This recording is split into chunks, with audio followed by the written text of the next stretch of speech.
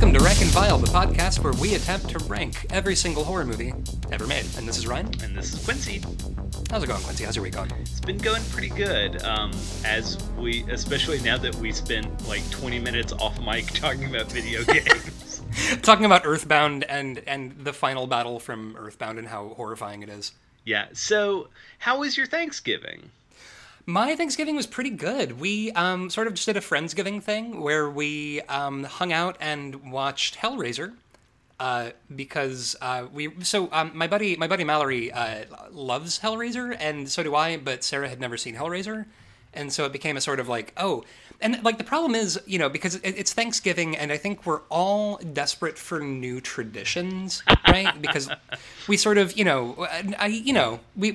come out of Thanksgiving traditions like argue with your racist uncle at dinner and creep out to eat gravy straight from the tub at 3 a.m. the next day, which is still a Thanksgiving tradition I stand by. But so we watched Hellraiser, and I realized that like that's one of those movies that when somebody asks you, is Hellraiser a good movie, you kind of don't totally know how to answer that question. Right. It is a film that was made with human dollars. Oh yes, of all the movies I've seen, this is the most recent one. It's a great movie, but I feel like it's one of those things that, which also we're going to get into fucking Cenobite stuff later on in the episode, so that's going to be great. It was really good. We, mostly I've been sick for the last week, so I apologize if my voice sounds kind of, crunchy right now. I feel like I've got a crunchy voice, and it's a lot. How are you doing? I mean, pretty good. So, Mondo Macabro sent me a Blu-ray of Emmanuel in New York.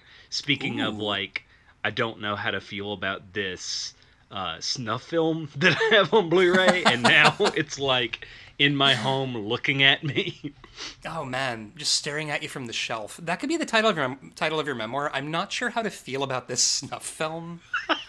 Like, it's a lot, it's a lot emotionally. But I have been able to read a lot now that I've been on Thanksgiving break. I took my Kindle to Thanksgiving. My Thanksgiving tradition is sitting on the couch at my in-laws and reading instead of engaging in conversation with my relatives. Oh, that's ideal. Yeah, but I've been reading Faith Harper's ebook Unfuck Your Adulting, which is like, it's self-help, but Faith Harper has such a like accessible, ironic, I'm gonna tell you what to do with your life, but I'm gonna cuss a lot at you, so it it goes down smooth. That's really important, I think, like, because I've read a lot of self-help books because sort of A, because I'm horribly mentally ill, and then B, because like growing up my mom gave me so many of them. And I feel like as a 33-year-old adult person, I need you to say fuck if you're going to get through to me and help me with my life. Yeah. Like if you don't cuss, I don't know how to relate to you as a self-help person. And my favorite thing about Faith Harper is she has a PhD and all of those other initials after her name, and she doesn't use case studies in her books. Which is like, if you've ever read a lot of self-help, like John is a 32-year-old who doesn't know why he cries every time he eats lasagna, and he's afraid to go down the stairs, and he just wants to have success in his career. It's like, I don't care. Just tell me the science for why my brain doesn't work, and let me figure it out myself. So she actually does that. She's like, hey, trauma is the reason why you feel shitty, so if you breathe harder and also talk to someone about it, you can overcome that. See, this is also how I feel about astrology, because so Christina's getting super into astrology, and I've kind of like dived down that sinkhole with her. So that's wild, because the other day someone told me that they took a college class in astrology, and I said, you mean astronomy? And they're like, no, astrology, the study of the stars. And I was like, I don't think that means what you think it means.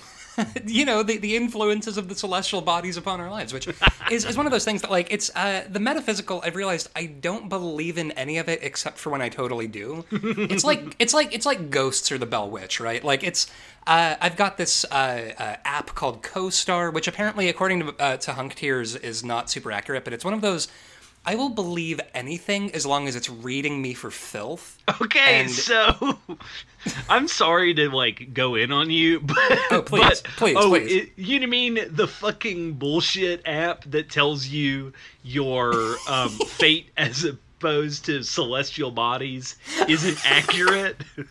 Yeah, listen, when It's I have all made up. listen, when I have an app on my phone that tells me that a planet millions of miles away moved a little bit and that's why I'm crying right now, I just demand a level of verisimilitude from my astrology phone app that I think CoStar just doesn't necessarily bring me. But like, it's one of those things that Christina got into it because like she was listening to this podcast that was Bad Astrologers, which is like they're both really smart and really cool, but they're both really into astrology. And like for Christina, it was one of them said, "Oh well, you know they have Venus in the third house," and then the other one goes, "Oh," and Christina's like, "What does it mean?" And like needing to like, I know that these people are smart, and I want to like this is like a language that I want to learn. Although the other book that I'm reading right now is kind of a self-help book. It's a Total Cat Mojo by Jackson Galaxy. Ooh. Tell me more about the Catman's Cat book. Oh, it's fucking great.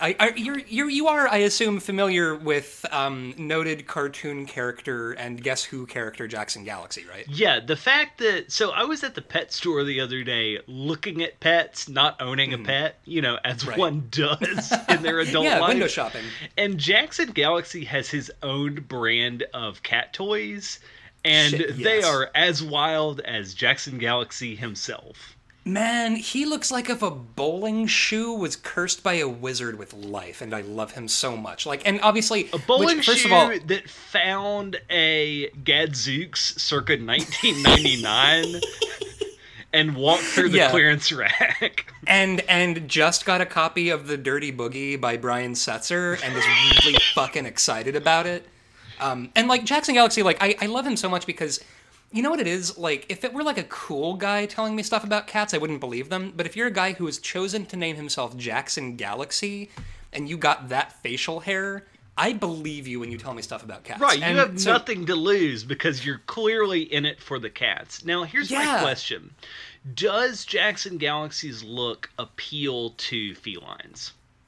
That's a great question. I think oh my god, you just made me realize he dresses like a cat toy. That's why they love him so much. He's probably got fucking catnip stuffed in his pockets, like Technicolor leopard shirts. So he's rigged the game, is what he's done. Yeah, like, he's doing that. Like, yeah. What I really desperately want is the oral history of shooting My Cat from Hell. Oh shit. That show was upsetting to me because like you would see so many people being like, I don't know what it is. I throw my cat across the room like a lawn dart and pour my soup on them and now they're really mad at me. I'm going to get rid of my cat. And then also you'll get people sort of being like, well, you know, I've had this cat for 12 years and you know, they're like family to me, but my partner of 3 months doesn't like them. So I think I might just dump them at the pound. And it's like you and your partner are both monsters. So speaking of monsters, I'm also reading Matt Kaplan's The Science of Monsters, which tries to scientifically explain mythological creatures. So hell yeah. There's a whole chapter on how the Nemean lion from the Hercules myth might have actually been real because Eurasian lions existed in 11,000 BC. And because they are close to an ice age, they probably were subjects of gigantism. So it's although there aren't fossil records, also if Eurasian lions had to leave the caves and streams where they normally lived because of human settlements, they would have died in the Alps and we would have never found their fossils. So maybe there were real giant lions that Hercules had to kill. Yeah, it's wild. Really what that comes down to is cryptids. There could be cryptids. Right. They could I be love out that here. it's like, and it talks about like, or maybe it was hyperthyroidism, and there's like, he's like, because giants are real, because people actually do have hyperthyroidism, and also like they've even found in certain communities where several people have gigantism, that there is something in the genetic pool, the gene pool. So like it's another one of those, well, giants are real, so if giants are real, then why not Sasquatch as well? I need to make it clear to the listeners, it is me who's extrapolating that. Matt Kaplan is a scientific journalist and is unwilling to talk about cryptids, but well, I'm here to alley-oop that into the goal. Listen, we're just here to ask questions. We're just, we're not saying that Mothman is real and strong and that he's our friend. It's just, we're just asking questions. Yeah. So, let's talk about drag. Absolutely. So so for the last year, I have been watching so much fucking RuPaul's Drag Race, and this is a train that you, I believe, have jumped also. Yeah. So the wife has been watching through RuPaul, and just by sheer osmosis, I've been sucked in as well. Oh, and yeah. It's been a wild ride. I can't stop saying hunty to everyone I meet. My wife and I continuously greet each other with hi and hi. Bye. Fucking man, honestly, Alaska Thunderfuck, like that. So you're on season, I think, 6, right? Yes. Man, honestly, we just went and saw Bianca Del Rio's one drag queen show. It's Jester Joke, because she's a clown in a gown.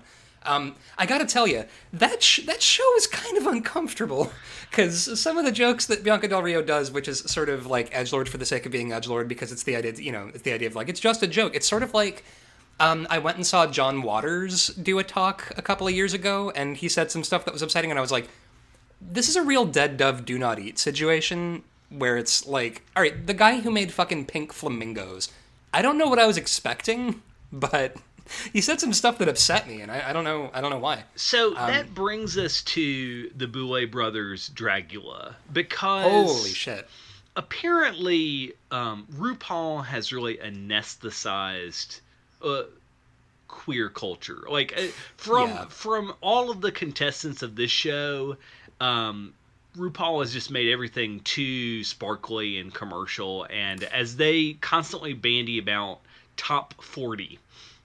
Yeah, I honestly, this is my thing that now I've now watched 8 seasons of RuPaul's Drag Race. I haven't watched anything from season 4 before because it's bad. But I think the more you watch a thing like RuPaul's Drag Race, the more you sort of realize, like, RuPaul has this, I think, Disney kind of bootstrap self-help shtick about sort of like, you just need to believe in yourself, and if anything stops you or hurts you or traumatizes you, you can't pay attention to that, and you just have to keep, and I think that the problem with it is that, like, RuPaul's Drag Race, it's the reason that we're like talking about drag right now, is because it got so big as a show. Yeah. But the more you watch it, it's like, okay, this is just an absolute vodka ad. You know what it makes me think of? There's this tweet that I think about every day, which is like, what people think gay pride parades are. Hellraiser 3 in full view of the American family. What they actually are. Monsanto has hired young men in jockstraps to give you a coupon for a free corn dog if you like jail on Facebook. Yeah. And, like, I'm very much completely naive about gay culture, because that's not anything that I have my finger close to, and I don't pretend to. But, like, it's so wild, because watching RuPaul's Drag Race, it's like really uncomfortable to me. So, like, as a cisgender male, I'm just like, how am I supposed to feel about all of these, like, he-she jokes? Like, the very like, one of the catchphrases is "girl, you got she-mail," and I'm like, right, is that is that okay? Like, they later on in later seasons, like, I think actually just after season 6, so you just missed it, they changed it to RuPaul saying she already had herses, which is a thing that she apparently overheard in like a Hardee's or something, and thought was the funniest thing ever that she'd ever heard, so she substituted that.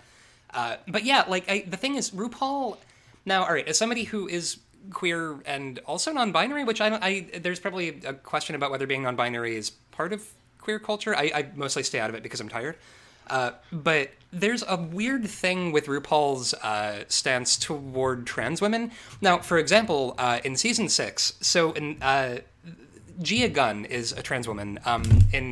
There have been other queens like Peppermint, who's a trans woman, and RuPaul has sort of talked spicy a few times about like trans women shouldn't be drag queens because it's like the equivalent of like doping in the Olympics, like it gives you an unfair advantage, or like the cool thing about drag is that it's, you know, cisgender gay men doing it and not women doing it.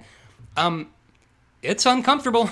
Yeah, but what's also wild is I've seen bio queens. So, like, if a woman can wear campy makeup and costumes and do drag, then why can't a woman wear campy makeup and costumes and do drag? And to me also, it's like if you watch RuPaul's Drag Race, the level of plastic surgery people get done as drag queens, like, why would a fucking sex change operation be a non-starter when you've got queens whose faces are like 80% silicone? Yeah. Like, why is that where you draw the line? It's silly. Get out of here. But so the Boulet brothers, they did a show called Dragula, and it's on Netflix. Man, all right, let's jump into it. Here's the history of Dragula. Dragula was a club event in LA first and foremost. Hell yeah. So it was run by the Boulet brothers. Yeah, and it was like I guess, edgy drag. It's like creepy drag. It's like horror and like avant-garde drag and like what's weird is it's Club Kid, except that the Boulet brothers are like, how dare you wear those fucking Club Kid clothes on this competition? The Club Kid heels, yeah, they're like these 1993 Club Kid heels. Get at it, and it's weird, but yeah, like it's positioning itself basically as an alternative to the sanitized Disney RuPaul's Drag Race. And vodka season ad. 1 came out on I believe the YouTube channel Hey Queen, and season 1. Have you ever watched season 1 of this show? No, I jumped in on season 2. It is unwatchable. It is literally like hanging a trash bag on the wall of the bathroom and using that as the confessional for the camera. It's like unbearable. Like, well, and listen, yeah. season 2, we're gonna get into it. It's intolerable, but season 1 is like unwatchable.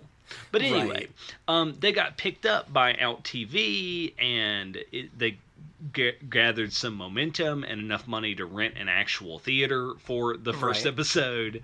Very exciting. Enough money to buy a copy of Clive Barker's book off of eBay, and then they're off to the races. Absolutely. And so the first episode, it opens with a skit, which I've realized drag queen skits, it's kind of like ages ago when I showed my friend William Mystery Science Theater 3000 for the first time, and it opened with a skit. And it's one of those things that if you're already a fan of the thing, it's fun and you feel indulgent and like, oh, they're doing a cute thing. You're being indulgent. Like when it's a drag queen skit opening up Dragula season 2, and it's like the Boulet brothers at a board meeting with some big wigs and mucky mucks and they're like, not only do we object to, not only will we not pick up the pilot of your show, we will bury it to protect mankind.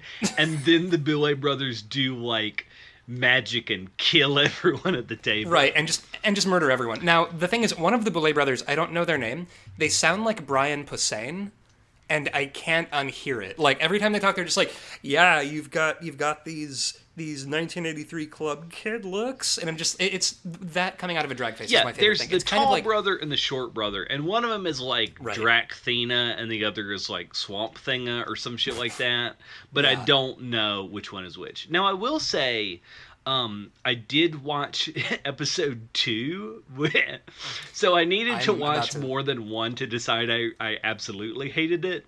But the best part of episode 2 is they also do a camp skit at the beginning wherein they resurrect a Frankenstein's monster, and they use poppers to bring him back to life.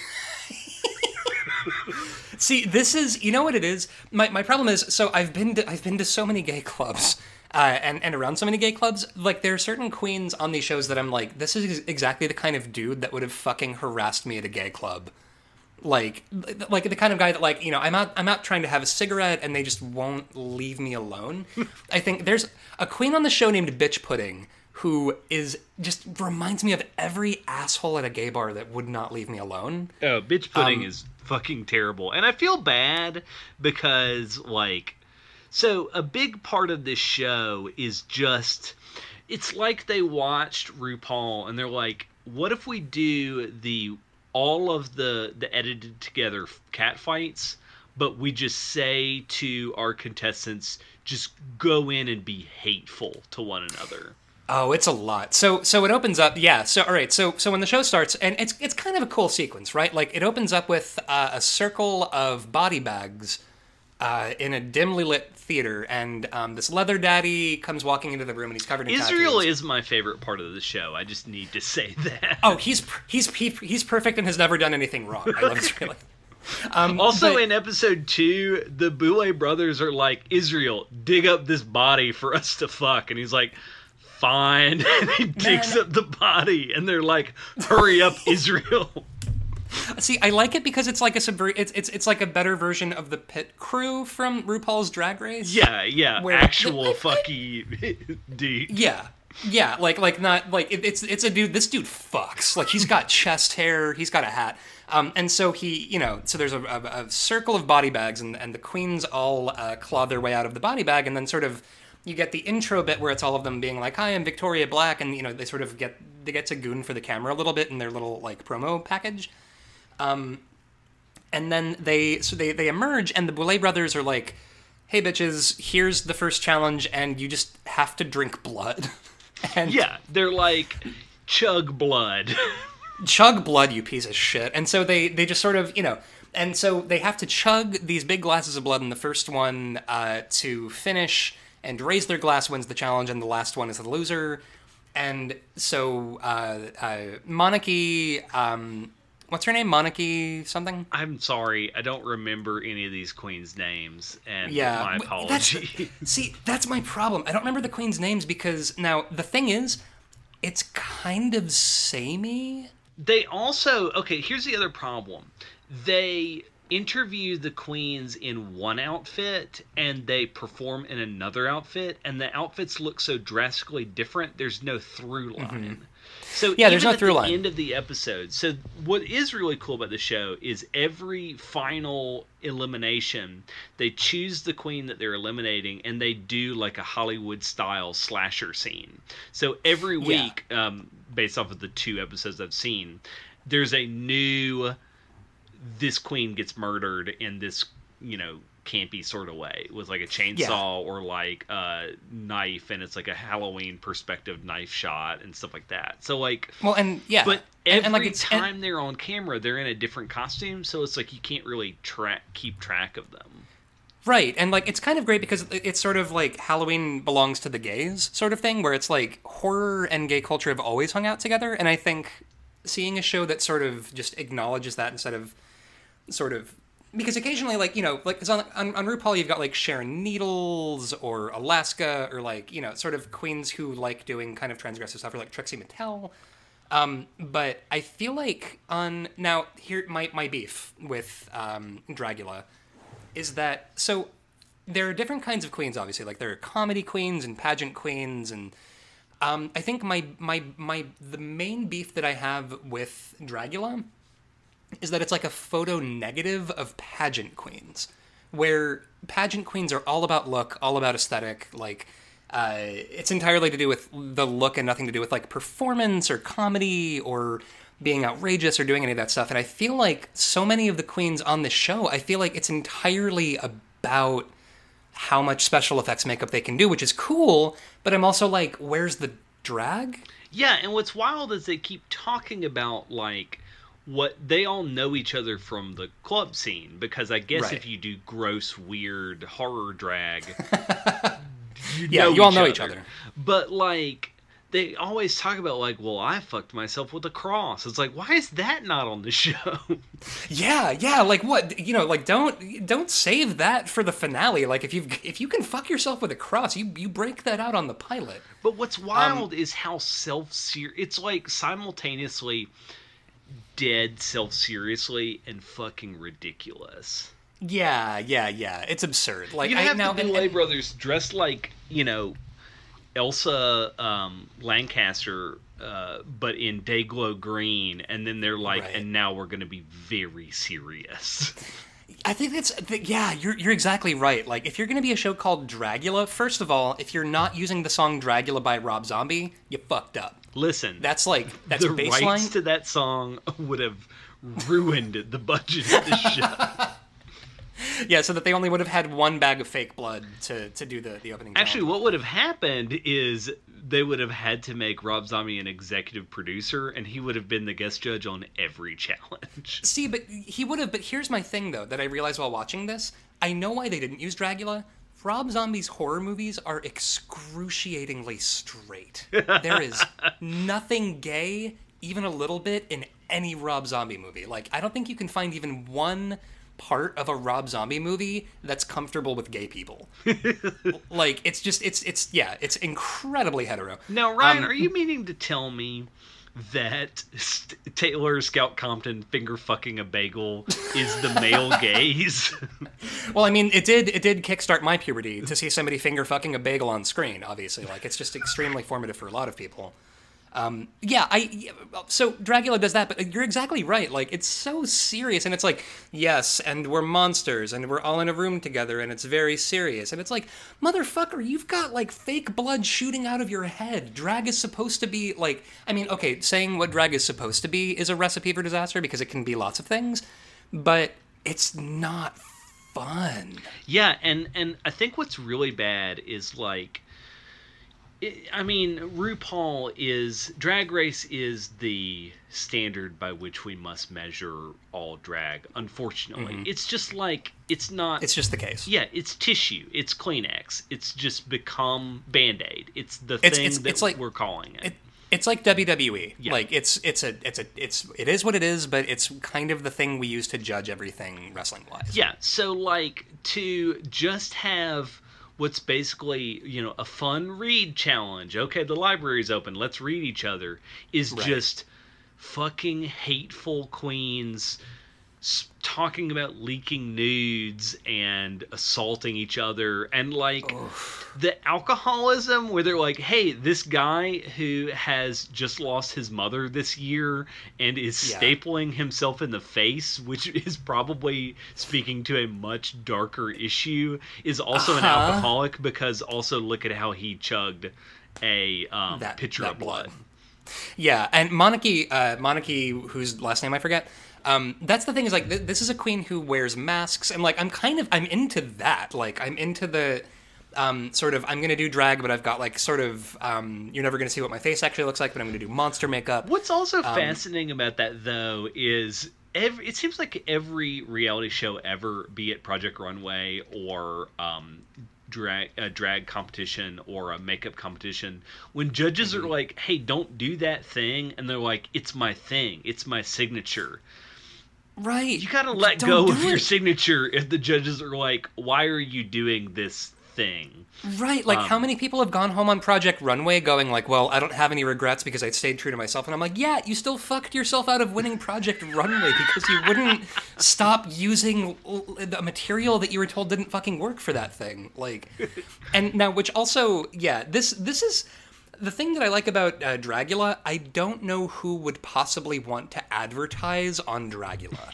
Yeah, it's the most, like, charmingly anti-corporate show ever. Yeah, and I think that's what it is, like, it's... I like how punk rock that aspect of it is, that, like... I mean, and at the end of the day, look, it's on Netflix. Like, it can't be that punk rock if it's on Netflix. I also love that they couldn't even get Clive Barker to be on this show. Yeah, and they also, like, make sure to name drop him as, like, our friend Clive Barker. So getting into the challenge, which, first of all, actually, before we get into the challenge, I gotta point out, I like... All right, so the boudoir segment where it's just the queens backstage talking shit, this is, I think, meant to be a contrast with the way that RuPaul's Drag Race does shit talking, which is sort of... the way that RuPaul's Drag Race does it, it's so heavily edited and so... sort of there's an authorial intent, I think, behind what you're seeing on RuPaul's Drag Race. And you're just getting fucking trash verite on Dragula, where it's just the queens, like, the camera is just showing you them having a conversation. And it is uncomfortable.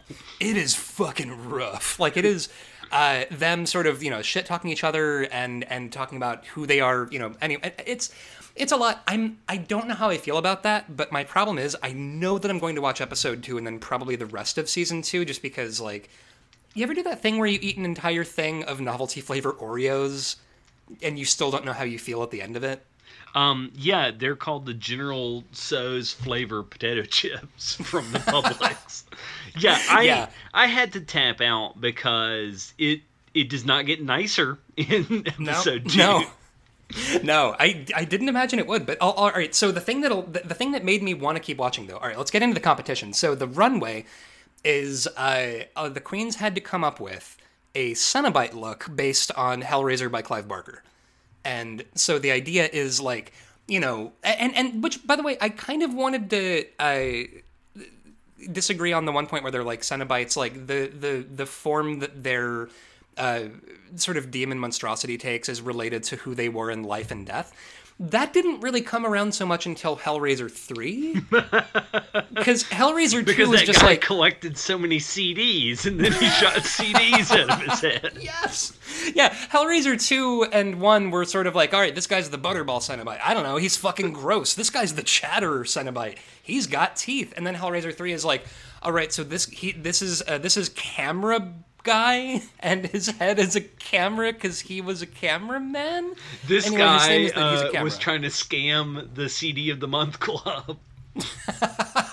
Yeah, this guy. Yeah, he's gonna shoot a copy of Color Me Bad straight into your skull, and it's gonna be rough. But yeah, so whatever. Like, it wasn't always necessarily related to who they were, but that's fine. But so they all have to come up with Cenobite looks related to, like, if you as a drag queen, like, if you solve the puzzle box and the Cenobites drag you to hell, what would they mutate your drag into looking like as a Cenobite version of itself? Quincy, some of these looks are fucking incredible. The baby face boobs. One of them had tits vomit milk. Vomiting milk. They've got vomiting baby milk titties. And also the baby face butthole. Oh my god, yeah. Like, they've got like an anal birth thing going on. They've got a queen coming out with like a big, like, with the face peeled off, but their face is on like a little like Lazy Susan thing that they've got. You've got a queen with exposed spines and great gouts of blood shooting out, and some of these, like, fuck, you even have a queen whose thing is that they're like a sort of kawaii, like, sort of Shinjuku, like, monster, that they're like, I don't know, I guess I'll carry a Rubik's Cube in lieu of the Le Marchand configuration, which I fucking loved. But so, these queens, like, some of them, they come out and it's like, so much fucking work went into these looks. And I think it's that I desperately want to airlift some of the queens from Dragula onto a different and better show. Yeah, not necessarily RuPaul's Drag Race, just something that's not basically Faces of Death, but with drag queens. This show really does have a, like, I shouldn't be watching this feel to it. And it's a thing that I like about the show, like the Texas Chainsaw effect, where I'm like, this feels forbidden and like I shouldn't be watching it. And I like that that's a part of queer culture, that, like, this isn't... Because, like, RuPaul, like, again, as a queer person, I feel some kind of way with RuPaul sort of being like, see, straight people, gay people are just like you. We're exactly like you. We can assimilate. And, it's uncomfortable. And I like that the show is like, no, we're terrible people, and also we're queer, and we are super into monster makeup. But now, after the competition, three of the queens are in the bottom. Oh, the fact that this show's elimination is not a lip sync challenge, it's a let's fucking let's stick actual needles through your skin until you tap out. Yeah, it's fuck me. And again, sure, that's fine. Where is the drag? Like, what part of this is fun on a drag level? And so they've got the queens, and where is the gay? Like, are gay people just really well known for sticking needles in themselves? I mean, I guess if you're Captain Howdy from Dee Snider's Strangeland, this is part of your everyday life. But so the challenge is like they take the three queens backstage, and they have professional piercers just start sticking needles in them, like through their arms, through like their legs and stuff. And whichever queen taps out first is, and they say exterminated from the show, which like, come on, it's a little try hard. Oh yeah, the whole show is try hard, right? Oh man, the whole thing is try hard. And so, you get Monarchy, whose last name I forget, sort of getting needles put through her, and she's got apparently a drinking problem and a chemical dependency problem, and she's just like, whatever, I don't feel anything, and they're just like putting needles through her, and she's like, dude, she also stapled her mask onto her face on the runway. Which now, and here's the crux of the biscuit. Quincy, you and I both enjoy a bit of the old deathmatch wrestling. A bit of the old deathmatch, for sure. This was too much for me. Yeah, I like transgressive things. I like watching people do horrible things to themselves in a public setting. Like, that's fine. I like deathmatch wrestling. But I think for me, the stapling of the face, it wasn't in service of anything when Monarchy was doing it. Like, it wasn't telling any kind of a story. Like, I didn't see them stapling anything to their face. I didn't see the stapling making me feel anything aside from, oh, they're definitely stapling their face. Like, yeah, it's like, I'm gonna be gross. Yeah, it's transgression for the sake of transgression, which is fine, but boring. And so, you get the queens, and they're getting, like, needles put through them, and then as the needles are getting put through them, they keep upping the gauge so that it's a bigger piercing every time to sort of add to the, like, tap-out factor. And then, so one of the queens taps out. I think it's the Kawaii queen? Yes. Who taps out? And so they film a little, like, murder movie segment with her, and then it says, like, 9 queens remaining or whatever. And that's the pilot of season, or not pilot, but that's the premiere of season 2 of Dragula. Oh wait, Quincy. No, it's not the Kawaii Queen. It's the other unmemorable one, because Kawaii Queen's in the next episode. Here's the problem: is they changed their makeup so much that you can't remember who is who. Right, and it's the monster makeup is great, but it's like I haven't seen a performance that would make me remember them on a performance level. Because like at least with RuPaul's Drag Race or another show like that, you see them during a challenge or during a skit or something, and you get to remember them being funny or being memorable or something. And this is just sort of, all right, so you look like a fucking monster. That's neat. So where do you want to put Season 2, Episode 1 of Dragula? Oh, boy. All right. Scrolling now, and I say this, there were a lot of things about Dragula that I liked. I'm going to watch another couple of episodes to see how I feel about it, and then probably another few after that to see how I feel about those. And then... because I can't fucking leave well enough alone. All right. Looking at the list. Quincy, which is better? A Pinky in the Brain Halloween at number 383, or Dragula Season 2, Episode 1? Okay, so we were talking about deathmatch wrestling. Yeah. And I feel like deathmatch wrestling is better than this. I think so, too. I think it is in service of a story that isn't just titillation for the sake of titillation. Faces of Death is better than this. Yeah, because at least Faces of Death, I don't know, maybe it's just sort of the cultural cachet of Faces of Death, like it occupies a certain place, I think, in our brains. And weirdly enough, it's trying to do something noteworthy. I'd say that it is not as good as Pinky in the Brain, only because that's still better stuff below it. Agree. I think now. Do, all right, do you think realize that we've also said Spooky Buddies is better than Dracula at this point? I mean, Spooky Buddies. Listen, there's transgression for the sake of transgression, and there's casting 5 puppy souls into Christian hell in service of a story, and that's I have to stand behind that. Now, Ryan, pound for pound, gay culture. At number 392, we have Machiste in Hell. Oh, wow. All right, so we have large, greased-up Italians struggling with various items versus monster drag queens spraying blood out of their faces onto a camera. I gotta tell you, I would rather watch Machiste in Hell. Yeah, now here's And the thing. What does it mean that one of them is trying to be as gay as possible and the other one is actually as gay as possible? well, one of them is trying to be gay as possible, but my problem as a queer person watching this is like, okay, so you're saying that queer culture is being fucking predatory and awful and mean? Like, I get that, queer culture shouldn't be the absolute vodka ad that is RuPaul's Drag Race, but it upsets me on a level that's like, okay, this is your version of queer culture, which is sticking needles in each other and screaming at each other backstage and telling each other to quit drag and drinking blood. Like, I don't know. It makes me uncomfortable that, like, I mean, again, that's great that this is your version of queer culture.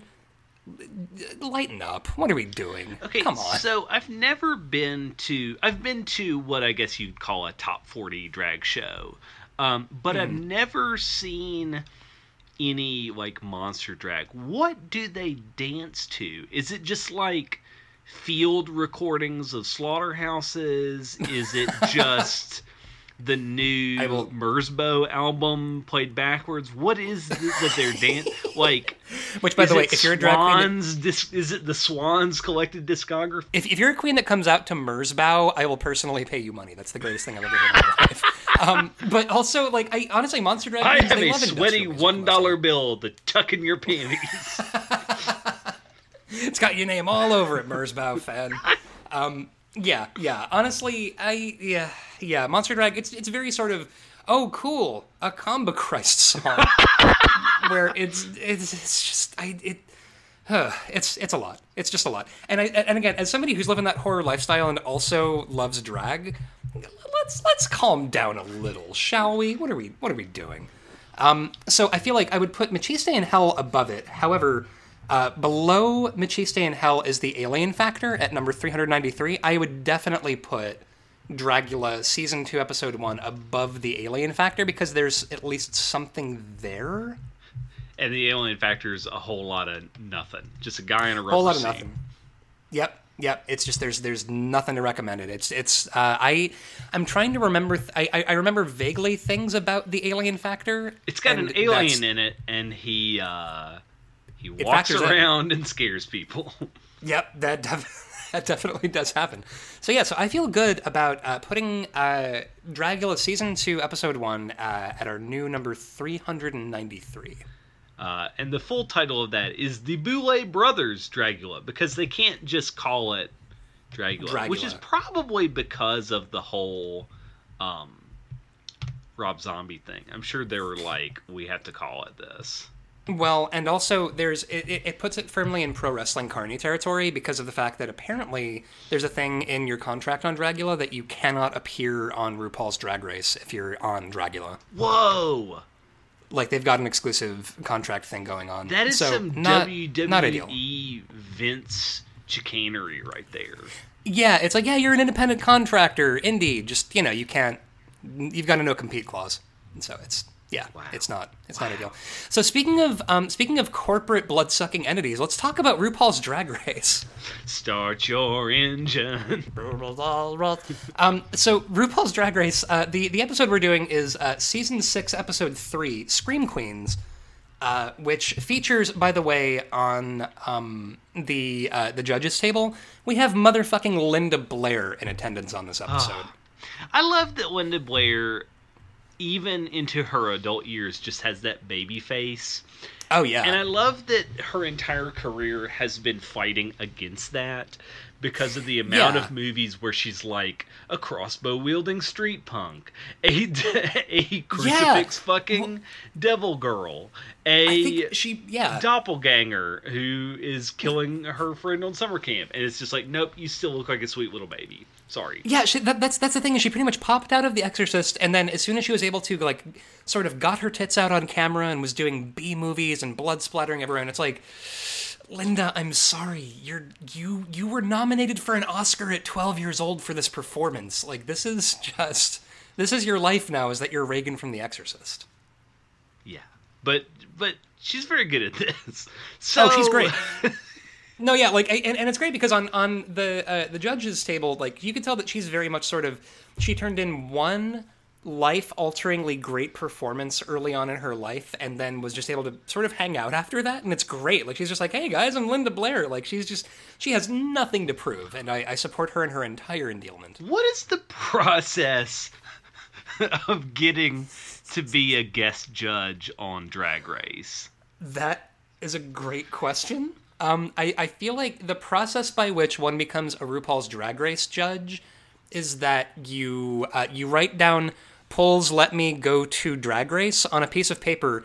You leave it on on a countertop at Hamburger Mary's in West Hollywood, and then if they can find your Twitter through that note, you will be invited to be a Drag Race judge. Well, I'm moving to Hollywood. I've got a dream. Which, by the way, Hamburger Mary's has the friendliest fucking wait staff. Like, every time I've gone there, it's just... Anyway, like, not to shill for Hamburger Mary's on an episode where I'm like, man, RuPaul's Drag Race is too corporate, but, like, Hamburger Mary's is fucking great. So, my son has heard from some cartoon, we're going to Hollywood, and he just says that all the time. And tonight I said, do you know where Hollywood is? And he said, no, I don't even know what Hollywood is. And I'm like... Good for him. Mood. Serious mood. Yeah, he's just copping to it. Like, listen, do any of us really know what Hollywood is? So Scream Queens, all right, so there's... My least favorite queen on this season is Laganja Estranja. Oh, she's the dirt worst. I hate her so much. She puts that fucking plant hanging, like, macrame on her head, and I just want to slap the shit out of her. Yeah, Laganja Estranja... Now, my beef with Laganja Estranja, aside from the fact that she's just annoying as shit, because, like, she sort of... And you know, Laganja Estranja is a queen whose thing is that weed... But the thing is that the weed doesn't factor into anything about her drag at all. Like, Yeah. She doesn't have, like, a stoner character. She doesn't have anything to do with weed aside from the fact that her name is Laganja Estranja. And, you know, she was, like, buddies with Adore Delano before the show. And even Adore is like, dude, you're putting on this voice? I've never heard you talk like this. and Laganja Estranja is just like, yes. And everyone's just like, oh, that doesn't sound like the way you talk. And it's just, Laganja Estranja is just a lot. It's just a lot. So a thing that I appreciate about RuPaul is Ru's ability to hawk a product. Like, so good at just selling everything. Yeah, and all I can hear is just, you know, on Project Runway, how as the show progressed and the fashion accessory wall got sort of worse every season because they had less money, and so it used to be, you know, and then as you know the seasons went on, it was the fashion accessory wall at one season Etsy. Yeah, it's sort of like use the Payless Shoe Source accessory wall very thriftily, and it's So I feel like RuPaul and Tim Gunn. Listen, man, I respect the hustle. They are good at shilling for stuff. Now, so on this episode, they're sort of trying to make a horror skit, so all the queens get divided up into teams, and they have to... I don't think they come up with the skit themselves. I think they have to just read the lines. Yeah, they just give them a script. And, Who wrote this garbage? Who wrote this garbage? It's so bad. These skits are... So it's like, Harry Box joke. Yeah. Fish and chips. It's very, like, lowest common denominator jokes. To be fair, they do say your mother darns socks in hell, which is amazing. Yes, because your mother even darns on socks in hell. Drag Race standards and practices says, no, you cannot say suck cock on Sucks Drag cock. Race. Yeah, no, there was that, and then Vivacia said your mother scrubs ducks in hell. So I love that they were just like, all right, how the fuck do we get around Okay, this? let's talk about Vivacious turning in the most lackluster performance of a satanic head in a box I've ever seen. It was listen, this was the sleepiest Satan that ever was. Like, so in the sketch there's like two queens that are like teenagers in a house, and then there's like a creepy old lady who moves a box, and under the box is the severed head of her daughter, and the daughter is cool, like she's just yelling at you. And Vivacious just sort of like, they move the box off of Vivacious's head, and Vivacious just sort of stares into the middle distance for like 10 seconds, and then goes, your like, mother scrubs "Bleh." ducks in hell. Blah. And it's honestly, although I feel like that was a shady edit, that I'm like, look, you didn't have to keep that whole thing in. Like, you could have cut out the 10 seconds of silence before Vivacious had to deliver that line. Listen, if the crew of RuPaul's Drag Race does anything, it's being shady as hell and just being unfortunate editors. Now, all right. So the edits that I love the edits so much because now this is meant to be watched in real time on cable TV. And so you'll get these things like coming up on RuPaul's Drag Race, and you'll get like an edit it's sort of, you remember that part of The Simpsons with the gummy Venus de Milo? Where, you know, they have, like, we have the recording of Homer Simpson, and he's like, and I saw her sitting on her sweet can. And it's like grabbing for the Venus de Milo gummy. And it's like that, where the editors on RuPaul's Drag Race are like, you know, you get a judge being like, green is the worst color and I hope you die. And then they cut to a queen looking upset. And then they cut back and they're like, now if I were awful, I would say, green is my least favorite color and I hope you die, but actually I love your outfit. And it's just like, you never know what the edits are actually going to mean. Yeah, it's just awful. It could be fucking anything. And so the queens do this horror sketch. So one of them is like the 60s original, and then the other is like the 80s update. So it's also like, haha, we have glam, and then we also have 80s. Right. Gia Gunn. Gia is simple as hell. Oh, she's such a precious little dum-dum. Uh-huh. She says, I think it's very interesting that theirs was in black and white. And you hear the production assistant say, do you think that's because it's mimicking a movie from the 60s? And she's like, well, maybe. It's amazing. You just watch that thought occur to her. Like, you see her, like, there's a hamster on a wheel in her head that wakes up in that moment, looks up at the information it's just been given and goes, nah, I'm going back to sleep. No, I don't know. I got nothing. Gia is, God bless her. She's trying her best. Also, Trinity K. Bonet, this entire season, her entire character is, I can't act. And bless her heart, every fucking challenge is some acting challenge. And they're constantly saying, well, maybe you should learn how to act. Yeah. Honestly, Trinity K. Bonet, I have so many feelings about as the season progresses. Like, anytime, like, she's one of those queens that you're just like, it's incredible because at one point you realize that all she needed was for one person to give her positive affirmation, and it changes fucking everything.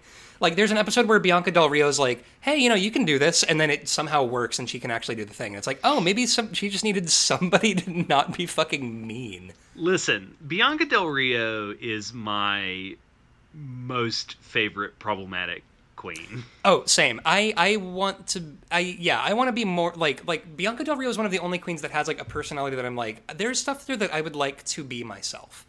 Like, there's stuff there that I feel like she's so unfuckwithable in the regard that, like, she has such a lack of vindictiveness and ego. Like, she's laughing at herself. I don't know.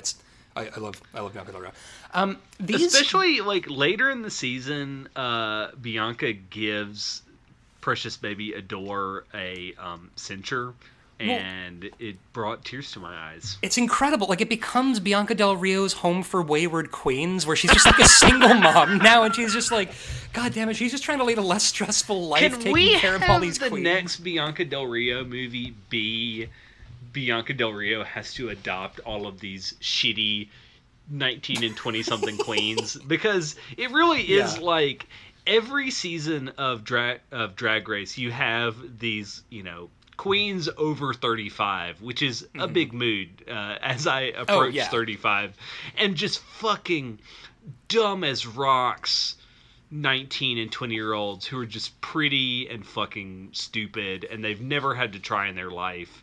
Yeah. And the thing that I always think about was this one post that was like, listen, sometimes you get a queen who, like, they were so busy getting bullied in school that they didn't have time to learn anything. And so they were getting victimized so much that they couldn't learn things, and so they're just simple as hell, and we need to help them. Oh man. But yeah, so they do the lip sync, and it ends up between Vivacious and April Carrion. And Vivacious puts on that fucking Club Kid porcupine spike outfit. It looks like if the Noid from Domino's Pizza became a Cenobite. Like, it's nubby and red and scary. And I like that. And my other favorite thing is, like, regional differences between drag queens, that, like, you can tell a New York queen from the fucking walk. And Vivacious's walk is, like, hips traveling roughly a yard in each direction. Like, just this huge walk. But, like, so they both kill the lip sync, but Vivacious has to go home. Vivacious's accent, I cannot place it. She sounds like Dr. Evil. Yeah, it's wild. And yet I've heard other people with that accent. I think it's some sort of New York accent. Oh, is that what that is? It's some borough of New York, because I've heard other people on television and in person talk like that. Shit. Well, there we go. But it's wild. It's like, you know that isolated island where it's like off of South Carolina where people still talk like with Irish accents, but they're Americans and they've been there for like hundreds of years. Right. It's something equally bizarre. It's like Innsmouth, but for drag queens. Like, yeah. They're like, everyone's like, "Oh, get out of here, outsider." It's incredible. And so, like, the horror aspect of this episode, I feel like I don't know that any of the queens involved with this actually like horror movies. I mean, they say they do, but I think here's the thing: all of the real ghoul queens are in a non-compete clause to be on Dragula. Right. So maybe if, Victoria Black or something from Dragula had been on this episode, they would have fucking cleaned up on this one round.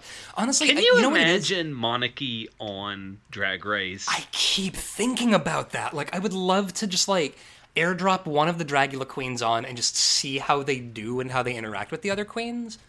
The Kawaii Queen Culture Clash or whatever would be perfect for the show. Oh, she would be great. Monarchy, I think it would be like dropping like Necro Butcher into an episode of NXT. Like, it would just be the most insane possible thing, and I kind of want to see what that would look like. Well, what's annoying is Milk was on this season of Drag Race, and Milk is the dirt fucking worst. Yeah, Milk has a heel turn as the season goes on. I really liked Milk starting out, and then was just kind of like, no. But mostly I realized that it's because I like Milk's nose. I'm a sucker for cool noses. So where on the list do we want to put RuPaul Season 6, Episode 3, Scream Queens? Looking at the list. Okay, let's. Oh, please. Is it better or worse than Dragula? And on what vector are we grading it? Because as horror, it's probably... I mean, the movies they've made are not good. Here's the thing. If I'm going... All right, so what we're really comparing, because this for those who are new listeners, usually this is a horror movie podcast. Occasionally, we want to talk about drag queens. So what we're really talking about is... the movies that they made, like the skits they did on RuPaul's Drag Race, is that better or worse than basically the runway looks that they turned in on Dragula for the Cenobites? Going by that, I'm giving it to Cenobites. Like, the skits that they made. Now, the thing that I realized, Quincy, are you familiar with Filk? F-I-L-K? No. Filk is a subgenre of folk music prevalent in the sci-fi and fantasy community that's basically heavily referential, sort of nobody outside of sci-fi and fantasy listens to Filk. And it's sort of like songs about tropes and stuff, and it's sort of like, if you are the kind of person in a Silence is Golden but Duct Tape is Silver t-shirt at like Worldcon or something, probably you know about Filk. And the thing is that nobody outside of it likes it. I've realized that, like, a lot of drag queen skits and drag queen music, it's basically queer Filk. Like, nobody is listening to RuPaul that doesn't watch RuPaul's... It's like Fozzy, right? Like, nobody's listening to Fozzy who isn't already a wrestling fan.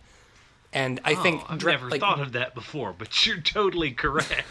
Yeah, like drag queen skits, like, if you showed somebody outside of, like, because I watch so much Drag Race that I can sort of debate the merits of the Scream Queens episode, but if I had just come out of the blue, cold, watching this thing, I would have just been like, the fuck am I watching? Like, what is any of this? And it doesn't really work, where, like, if I had come to Dragula cold and just seen that runway, I would have gotten it instantly.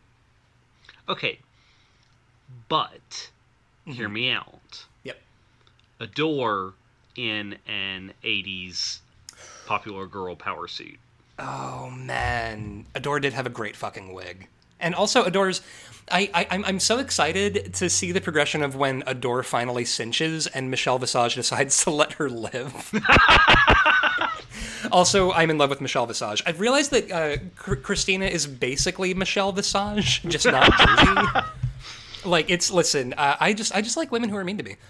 Listen, but, as a hog-bodied individual, I deeply felt betrayed when Adore in that season no longer has a hog body, as she calls it. You got to stand by that hog body, man. Listen, it's a classic for a reason. So going by that, all right, I feel like here's for me what it is. I would put Cenobites, the Cenobite episode of Dragula, season 2, episode 1, above Drag Race, but only a little bit. So, like, right above? Because I think Drag Race is also better than the Alien Factor. I think so, too. And I think that, because you know what it is? It was the moment when Victoria Black unveiled her skinned face, peeled, like, the peeled face look. This is, I think, for me, it's like with pro wrestling, any drag look that makes me actually yell is something that I love. Yeah. Like, anything that actually produces a response where I go, yo, and, like, throw something... That's what it's about for me with drag and also wrestling. For sure. So the new number 394 is RuPaul's Drag Race Season 6, Episode 3, Scream Queens. Hell yeah. Quincy, where can our listeners find us on the internet? Oh, we're everywhere.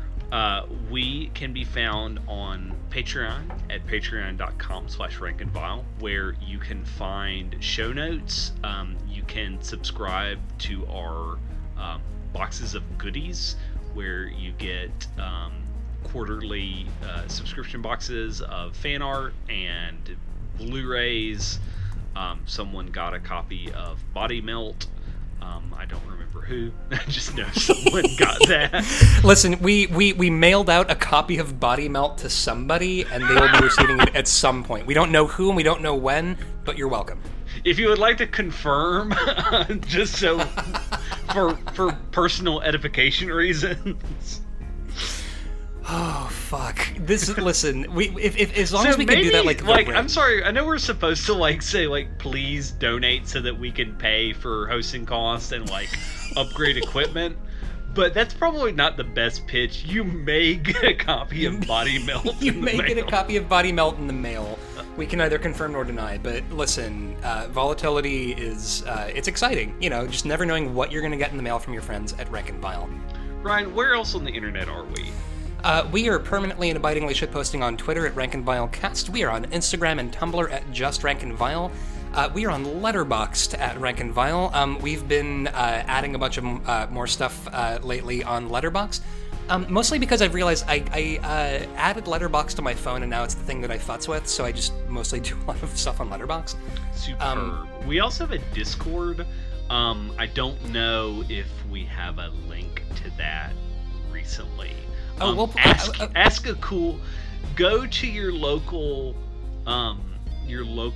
gay bar on drag night and walk up to someone and ask, "Are you in the Rank and Vile Discord?" And they'll say no, and then tweet at Rank and Vile Cast and say, "Can you DM me a link to the Discord? I have been sorely embarrassed." Absolutely. And also, if you are a queen who wants to guest on this podcast, we would love to have you on. Please correct all of our dumb notions and absolutely. Tell us what we have totally missed. And we'll watch a hyper-offensively titled movie that I kind of don't want to do, but maybe we'll do if anyone can argue. If we can go, well, we had a queen with us on the show for it, so that makes it fine, right? I don't know. No, it's untenable. I can't. Yeah, there's no way we can't do it. But yeah, so barring that is about all I got. You got anything else? Stay spooky. Have a good week, folks.